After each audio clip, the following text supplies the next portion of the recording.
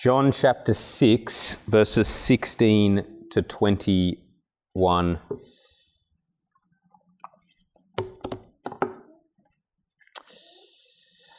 This is God's word.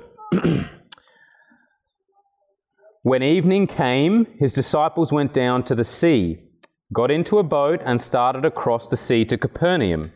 It was now dark and Jesus had not yet come to them. The sea became rough because a strong wind was blowing.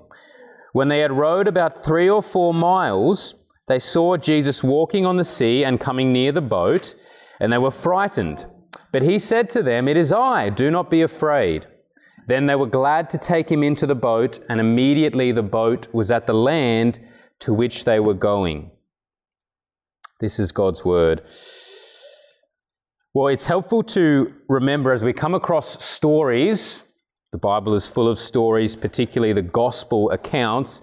It's helpful to remember with each story the wider context of the narrative as a whole. So it's helpful to remember both the context the story is in and then also the context of the whole book, namely the Gospel of John.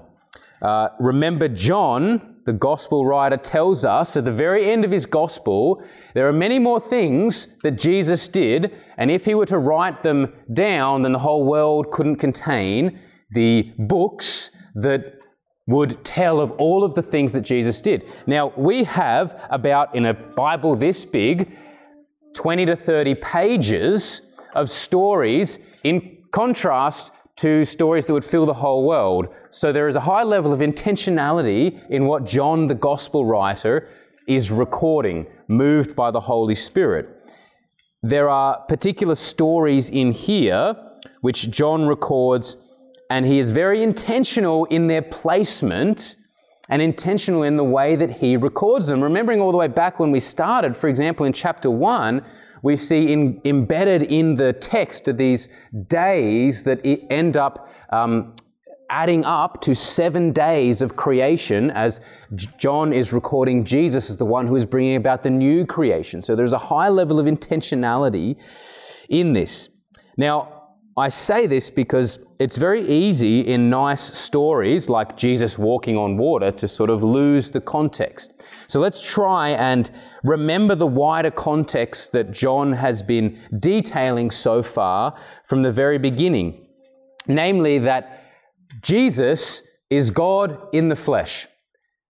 That's really easy for us to lose the significance of. Jesus, so God, who created everything, who is outside of everything, at one point in history entered into his creation as a man, being born as a baby, to dwell amongst men, to dwell amongst the very people he was there to save. This is an astounding claim. Jesus is the Word who in the beginning was with God and who is God, and then the Word has become flesh and pitched his tent among us. He has tabernacled among us. So Jesus is the one coming down from heaven. This is the overarching theme of John's Gospel, that Jesus is God from heaven who is condescending to dwell amongst us. He is light from heaven coming into a world of darkness. He is life from the source of eternal life in heaven coming into a world of death and decay. He is worthy of every single ounce of our devotion. This is John's purpose in writing this gospel account, and for us to see this big overarching theme of God taking on flesh and dwelling among us. John is recording all of this so that we would be confronted with this reality and we would see that the whole purpose of our entire lives are to be completely wrapped up in knowing, serving, and worshiping Jesus Christ. That's everything. Our whole entire lives are wrapped up in knowing, serving, and worshiping Jesus Christ. Just imagine this. Imagine God in the flesh comes to your door, knocks on your door. It's Jesus. And you are thrilled. And you think, wow, he's here. But then I am concerned that for many professing Christians, the reality of that event would be that they would say to God in the flesh, you know what, I've got a bunch of things on. I've actually got a holiday down to the coast booked, and then I've got a few events on, but could you do a coffee on next Thursday? I think I could fit you in then. it's a bit of a comical story, but I'm quite concerned. I know I can be driven to that Jesus doesn't occupy every single ounce of our lives. The Bible actually tells us that we ought to be living in such a way that we're waiting for that. We're waiting, not for him to literally knock on our door, but we're waiting for him to appear. So he is worthy of every ounce of our devotion. He is not someone that we say, I'll fit you in on Tuesday mornings, Wednesday night small group, Sunday mornings. He occupies every single ounce of our lives. And John's gospel is again and again pressing us to see this, to see how worthy he is. Every story is showing how worthy Jesus is of every ounce of our devotion.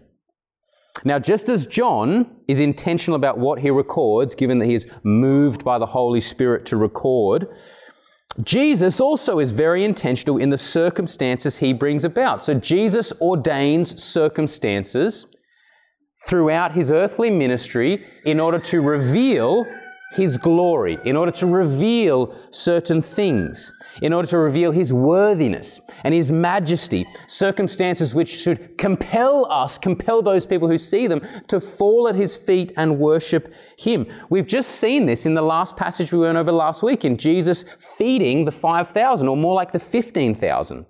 We have seen that. He has complete ability to provide abundantly in impossible circumstances. The idea of feeding 15,000 people with less, almost about the equivalent of the bread that is in front of you now, that's a miracle. It is showing he is totally worthy of every ounce of our devotion. He is our provider. So the proper response to that is one of humble adoration. And after feeding the 5,000 or 15,000, Jesus now is very intentional about his next move. You might say he's a bit of a tactician. Every move is intentional. And what we see after he feeds the 5,000 in our passage here from verse 16 is that Jesus intentionally leaves his disciples. They head out to the sea. Jesus stays behind. He stays on the land. And this is no accident. Jesus wants his disciples to be out in the middle of the sea. He wants there to be a situation where they are going to be fearful again, so that he can come in and display his power and his ability to provide, and also to give them an opportunity to display their faith in him. Now, it's important to say here that John's account, so this is another story, just like the feeding of the 5,000 is recorded in all of the other gospel accounts in Matthew, Mark, and Luke. This story here is also recorded in Matthew and Mark. Luke doesn't record this, but it's also recorded elsewhere, and it's important for us to remember that this is John's account. I say that because there are two dangers that we ought to avoid here when we come across stories that are also recorded in other gospel accounts. The first danger is where you conflate the stories. Like if you've ever seen a Christmas play by a school, and in the nativity you have some wise men mingling with some shepherds at the same time. Now these are different, they were not there at the same time. Matthew records the wise men coming probably much later. Luke records the shepherds who were probably there a lot earlier. They weren't there mingling at the same time, but often we conflate everything, we try and harmonize everything, and it's this sort of weird mix. Now, that's one extreme to avoid. The other extreme to avoid is where you analyze each story so independently that you all of a sudden think that John is recording some different event or a different version of Jesus. We do not want to conflate stories, but we also want to avoid thinking that gospel writers are portraying a different Jesus. The gospel writers, in stories that are the same, they are portraying the same events with consistent truth, but through different lenses. And each different lens should be viewed on its own merit, so that we can see what that author is actually leading us into. John here strips back his account of this story so that we can see particular things. So with that housekeeping, let's avoid trying to conflate all of these stories to try and make them one, even though they are the one event.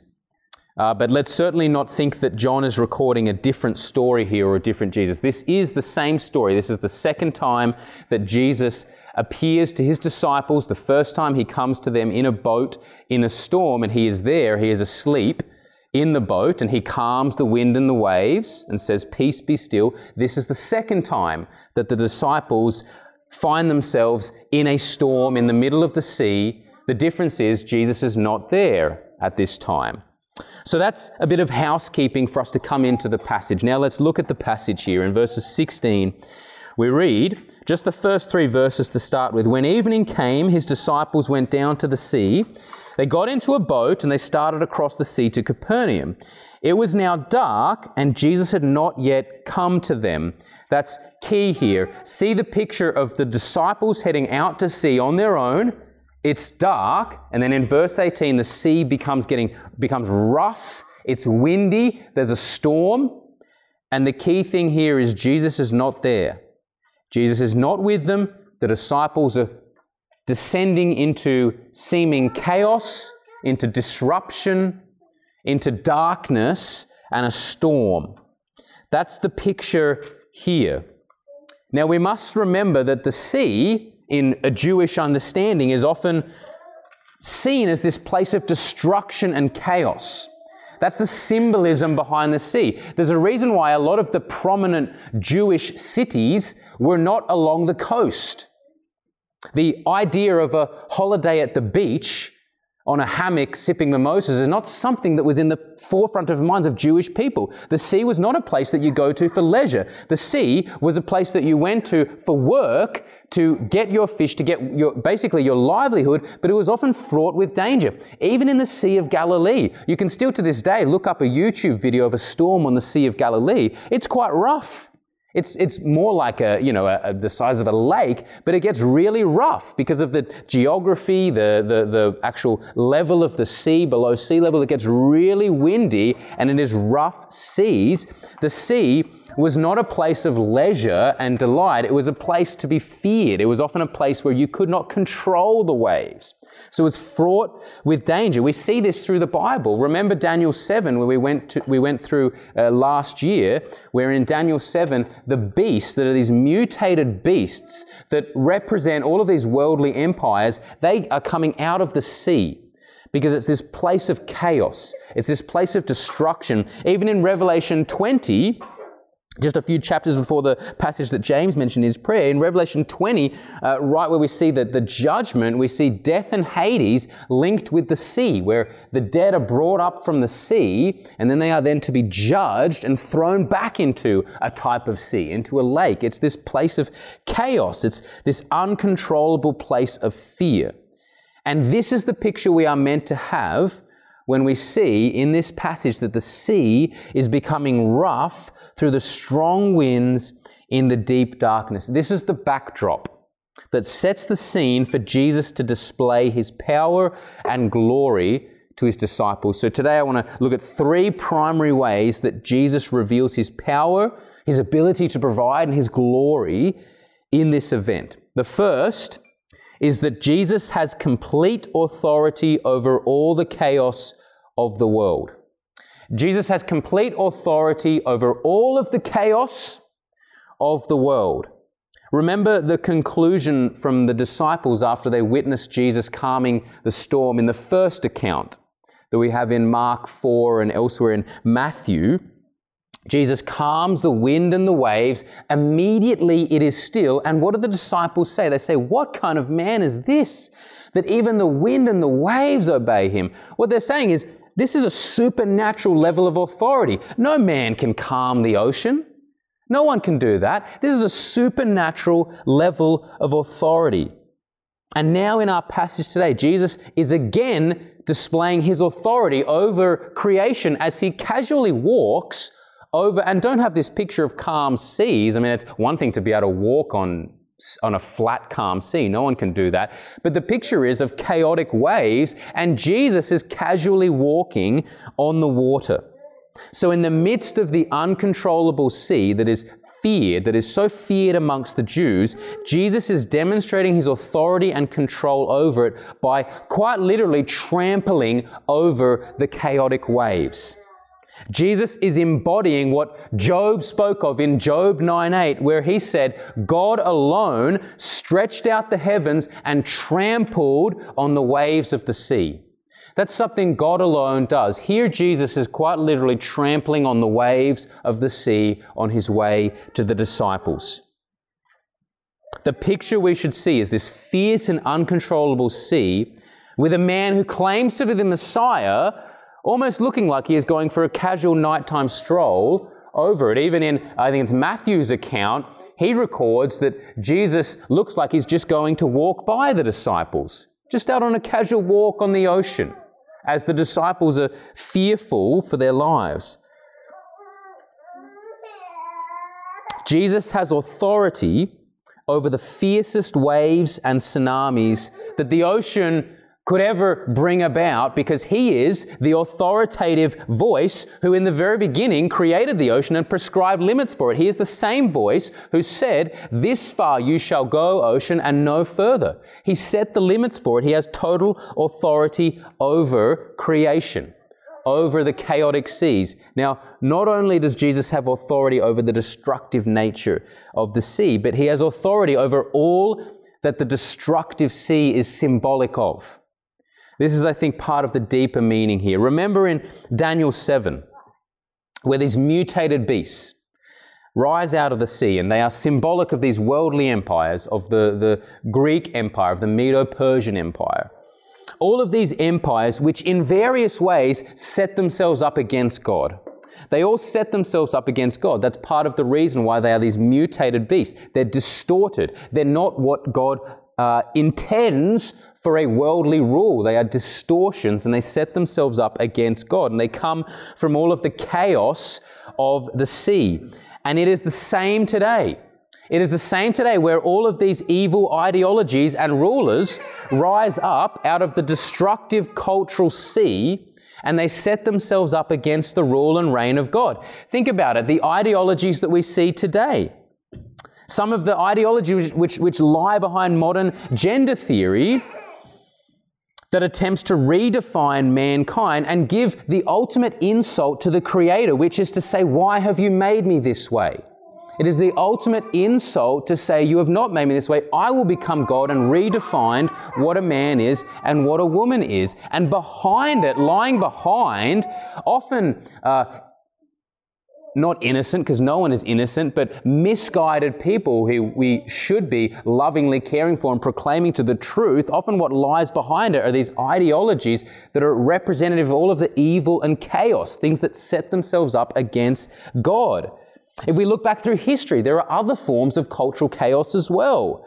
Think about just the 16th century in England, where people like you and me who held to good Christian beliefs, good Protestant beliefs, were being burnt at the stake. William Tyndale, Ridley, these men who were being burnt at the stake for simply holding to the beliefs that you and I have, for wanting the Bible to be in the hands of everyone, and they were burnt at the stake. And what lies behind all of that is this same evil and chaos, this cultural chaos. But the point is, regardless of the chaos and disorder that comes out of our cultural sea, whatever may come out of our cultural sea in the future, regardless of that, Christ has complete authority over it all. He tramples on the heads of the waves of these beasts, of these evil ideologies. Christ tramples on their heads as he preserves his church in the boat as we are in the midst of quite a rough sea. And Jesus, in the same way, tramples on all of the waves of social chaos in order to preserve you and I as his church. He is the one who the psalmist speaks of in Psalm 77, when the psalmist says, when the waters saw you, O God, when the waters saw you, they were afraid. Indeed, the deep trembled. Jesus at any moment can dry up the ocean by the word of his power. In the same way, at any moment, he can prevent whatever cultural chaos there is, whatever persecution, whatever difficulty, whatever storm of life, he has total authority over. And what comfort there is for us. What comfort there is to know this Christ. See, for those of us who know this Christ, there really is no chaos. I'm intentionally using the word chaos because I think from our vantage point, it seems chaotic. Think about the disciples in an uncontrollable ocean. It seems chaos. Chaos, by very definition, is something that is uncontrollable. But the reality is, there is no chaos. God is in control of everything. There is nothing uncontrollable for God. It may seem uncontrollable to us, but the reality is God has complete authority and ability to control everything. Similar to last week, there is no event in your life that is ever beyond God's control. There's no event that He is not able to abundantly provide in impossible circumstances. Likewise, with all that lies before us as a church in a culture that may be increasingly hostile to Christianity, there is no situation that is uncontrollable. God is totally in control of all things. And just to know this, just to meditate upon this, is to bring us peace. This leads us to the second point. Peace is not the absence of darkness, but the presence of Christ. So firstly, our first point, Jesus has complete control over all of the chaos of our world. Secondly, peace is not the absence of darkness, but the presence of Christ. As the disciples are terrified in their boat, Jesus announces Himself in our passage in verse 20, and He simply says, "It is I. Do not be afraid. Fear not. It is I. Here I am. No need to fear." Now, this is in contrast to their first time in a storm, where Jesus immediately rebukes the wind and the waves. Remember, Jesus is asleep in the boat. The disciples are fearful. So Jesus gets up and He says, "Peace, be still." Immediately the wind and the waves cease. Here, John doesn't record this. Neither does Matthew or Mark. It doesn't seem as though the point is that the wind and the waves stop. It seems as though the wild wind and waves actually continue as they see Jesus, as Jesus is there. And a conclusion we can draw from this is that peace does not come from the absence of whatever darkness or difficulty we may be in. Peace doesn't come from changed circumstances. Peace comes from the presence of Christ. That's the point. I mentioned this probably a year ago because it was about the time that I installed this roller shutter outside because I wanted the room to be pitch black in our bedroom. And as I was testing it out, it was the middle of the day and I had Eleora with me. She was a bit, maybe like a year and a half or something, an age where you would be terrified of pitch black. That's for sure. And as I was testing out this thing, I kind of had a dad moment and forgot that Eleora was there, and I shut the door. I was in there with her and the roller shutter went down and immediately everything was pitch black, which was beautiful. That was what I wanted. But Eleora let out this blood-curdling scream and was terrified, and it was so dark that I couldn't see where the actual remote was, but Eleora was right here. I could feel her at my legs, and I picked her up and she was instantly calm. It wasn't the absence of darkness. It was still pitch black, the thing which most terrified her. But as she was clinging to me as her refuge in the darkness, she found her peace. And so it is with us. We do not find our peace in changed circumstances. We may remain in deep darkness, in pitch black circumstances of our life, but the presence of Christ is what brings us peace. This is the case in Paul's well-known passage in Philippians 4. If you remember in Philippians 4, this is where Paul talks about the peace of Christ that surpasses all understanding, that guards our hearts and our minds, and he ties that to prayer. And what Paul does in Philippians 4, when he talks about this kind of peace, this peace which surpasses all understanding, it's almost an unintelligible peace, a peace that someone would look at your life and say, "Why are you so calm? Your life appears to be falling apart. Why are you so peaceful?" This peace, Paul bookends in Philippians 4 with the presence of God. Notice, if you do have your Bibles, or I'll read it out, midway through verse 5 in Philippians 4, Paul says, "The Lord is at hand." The Lord is at hand, saying, the Lord is near. It's literally saying the Lord is near. He is close. Therefore, do not be anxious about anything, but in everything by prayer and supplication with thanksgiving, let your requests be made known to God, and the peace of God, which surpasses all understanding, will guard your hearts and your minds. Where? In Christ Jesus. In Christ Jesus. That's the point. In Christ. So the Lord is near.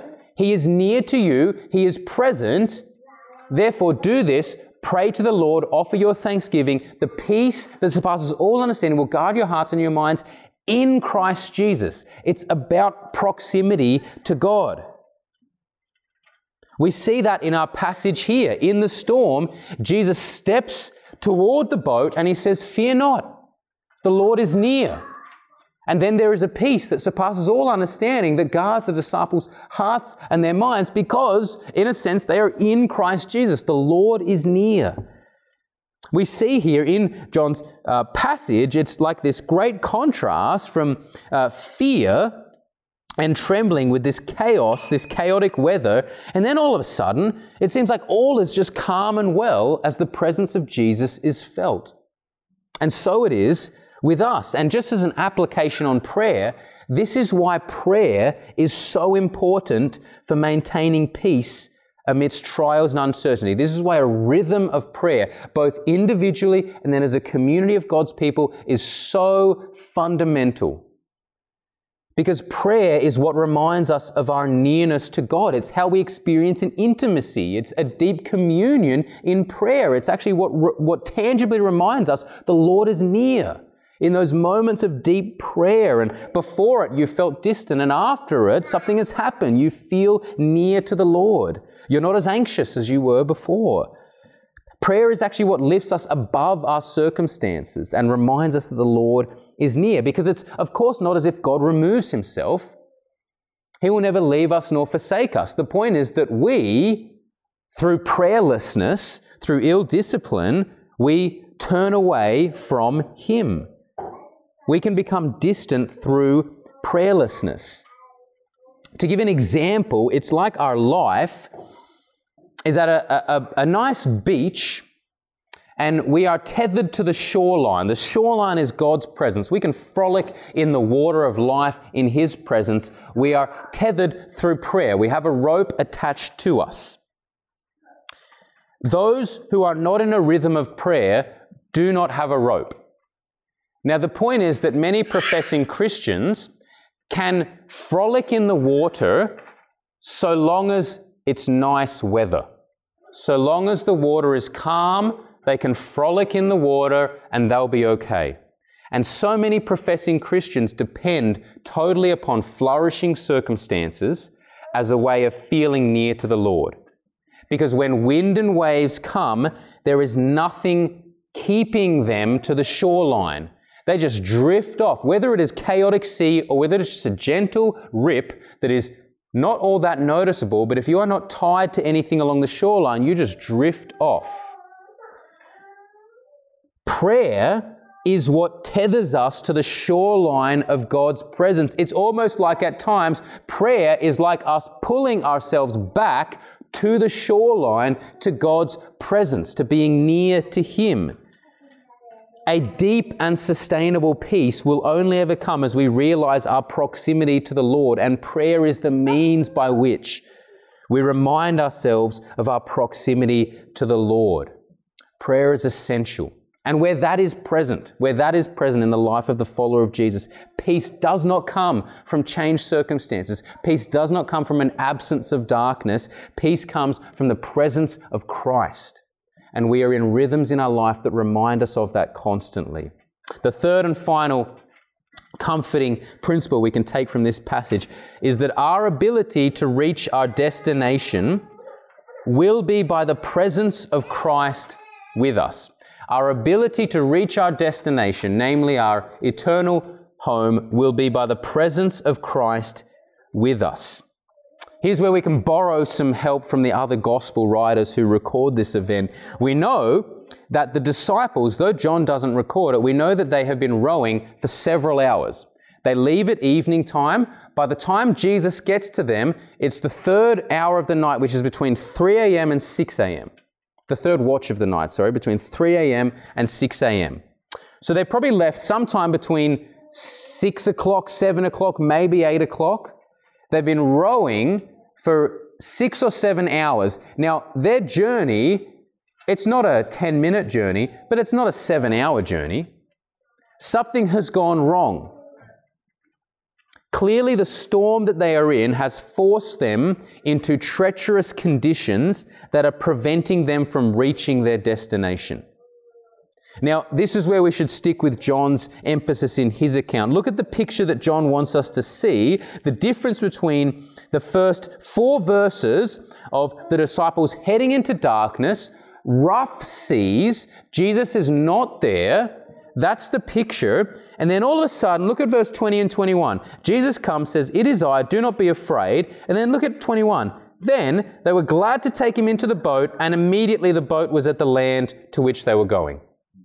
It's almost like they've been transported. It's like as soon as Jesus steps in, something happens, all of a sudden they're at the shoreline. It's incredible. It's another miracle, really. Now, if we zoom out and we apply this to ourselves and we think about our destination as disciples, namely our eternal home, our assurance for reaching our destination, which is our eternal home, is the presence of God with us by His Spirit. That's our assurance, the fact that God is with us. The fact that the Holy Spirit dwells within us, that Spirit whom Jesus sends, and He says to the church, "I will complete the work which I began in you." He is the one who will complete it. That is our assurance. And in this path toward our destination, our lives will often be tossed about by wild wind and waves. That is a guarantee. Think about the psalmist in Psalm 42. The psalmist describes his life in these very terms. The psalmist in Psalm 42, which is quite a depressing psalm, at least the psalmist experiencing a form of depression. And he says, "Deep calls to deep at the roar of your waterfalls. All your breakers and your waves have gone over me." This is him addressing God, saying, all of your waves and all of your breakers, they're crashing over me. That's how I'm feeling in this life now. I'm tossed about. I'm being tossed to and fro by all of these wind and waves.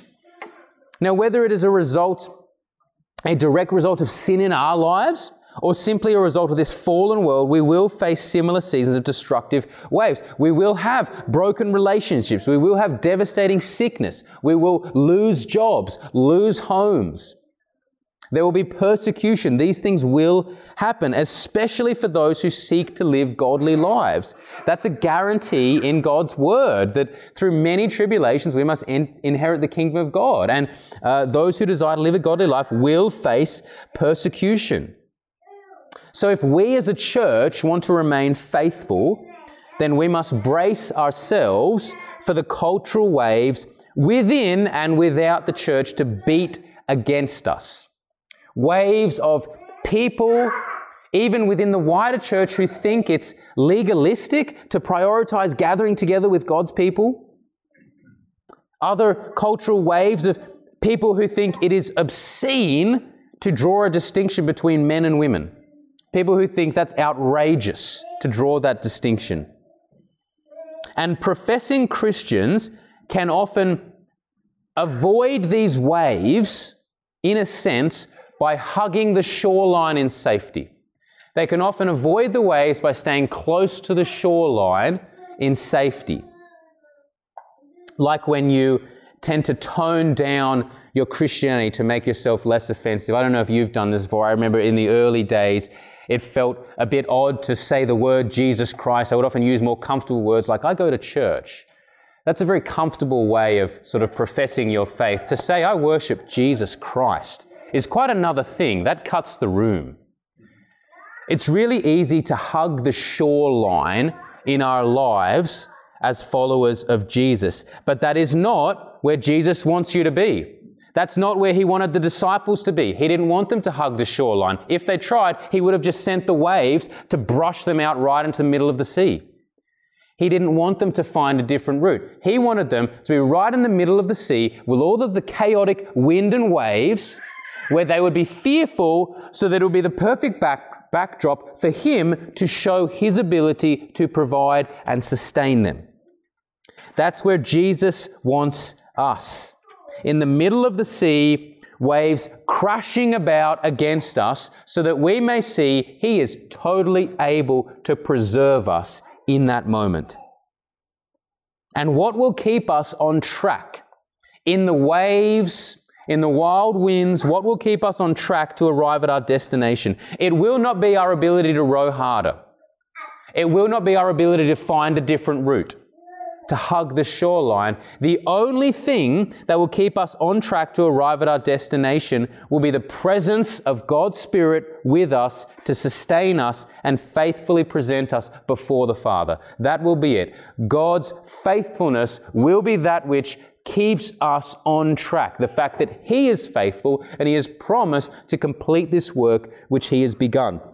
And the beautiful thing, which we'll be able to go through over the next several weeks in the rest of chapter 6, Jesus is then going to detail all of how this is displayed in His work, the goal of His work, the fact that He will be the one to finish what He has begun. Notice just quickly as a bit of a sneak peek in verses 37 to 39 of chapter 6, Jesus says, "All that the Father gives me will come to me, and whoever comes to me, I will never cast out." He will not cast anyone out who genuinely comes to Him.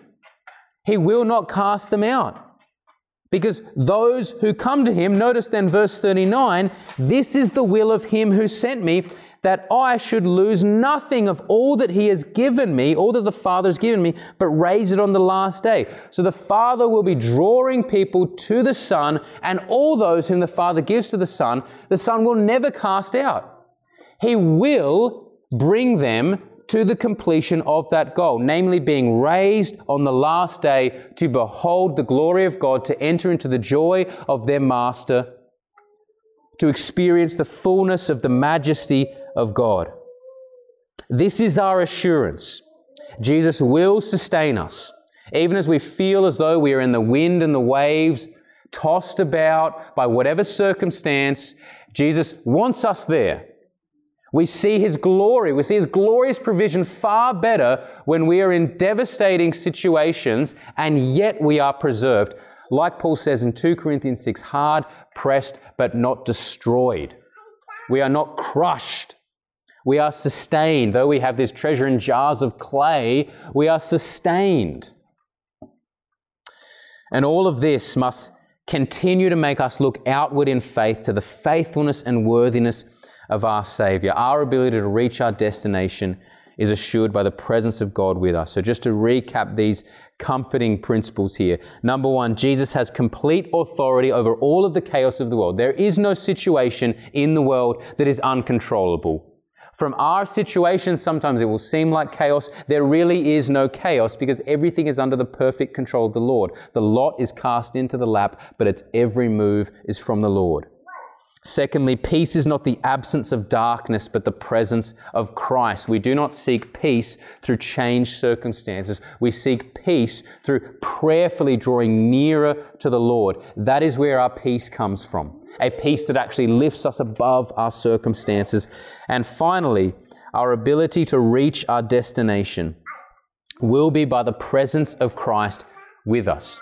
We will not be called to find a different route. We will not try and work out a better way of doing Christianity. We will depend wholeheartedly upon Christ and His ability to keep us from stumbling and present us before the Father in glory. That is our hope. Let's pray now, and we will prepare ourselves to respond by taking the bread and the cup together.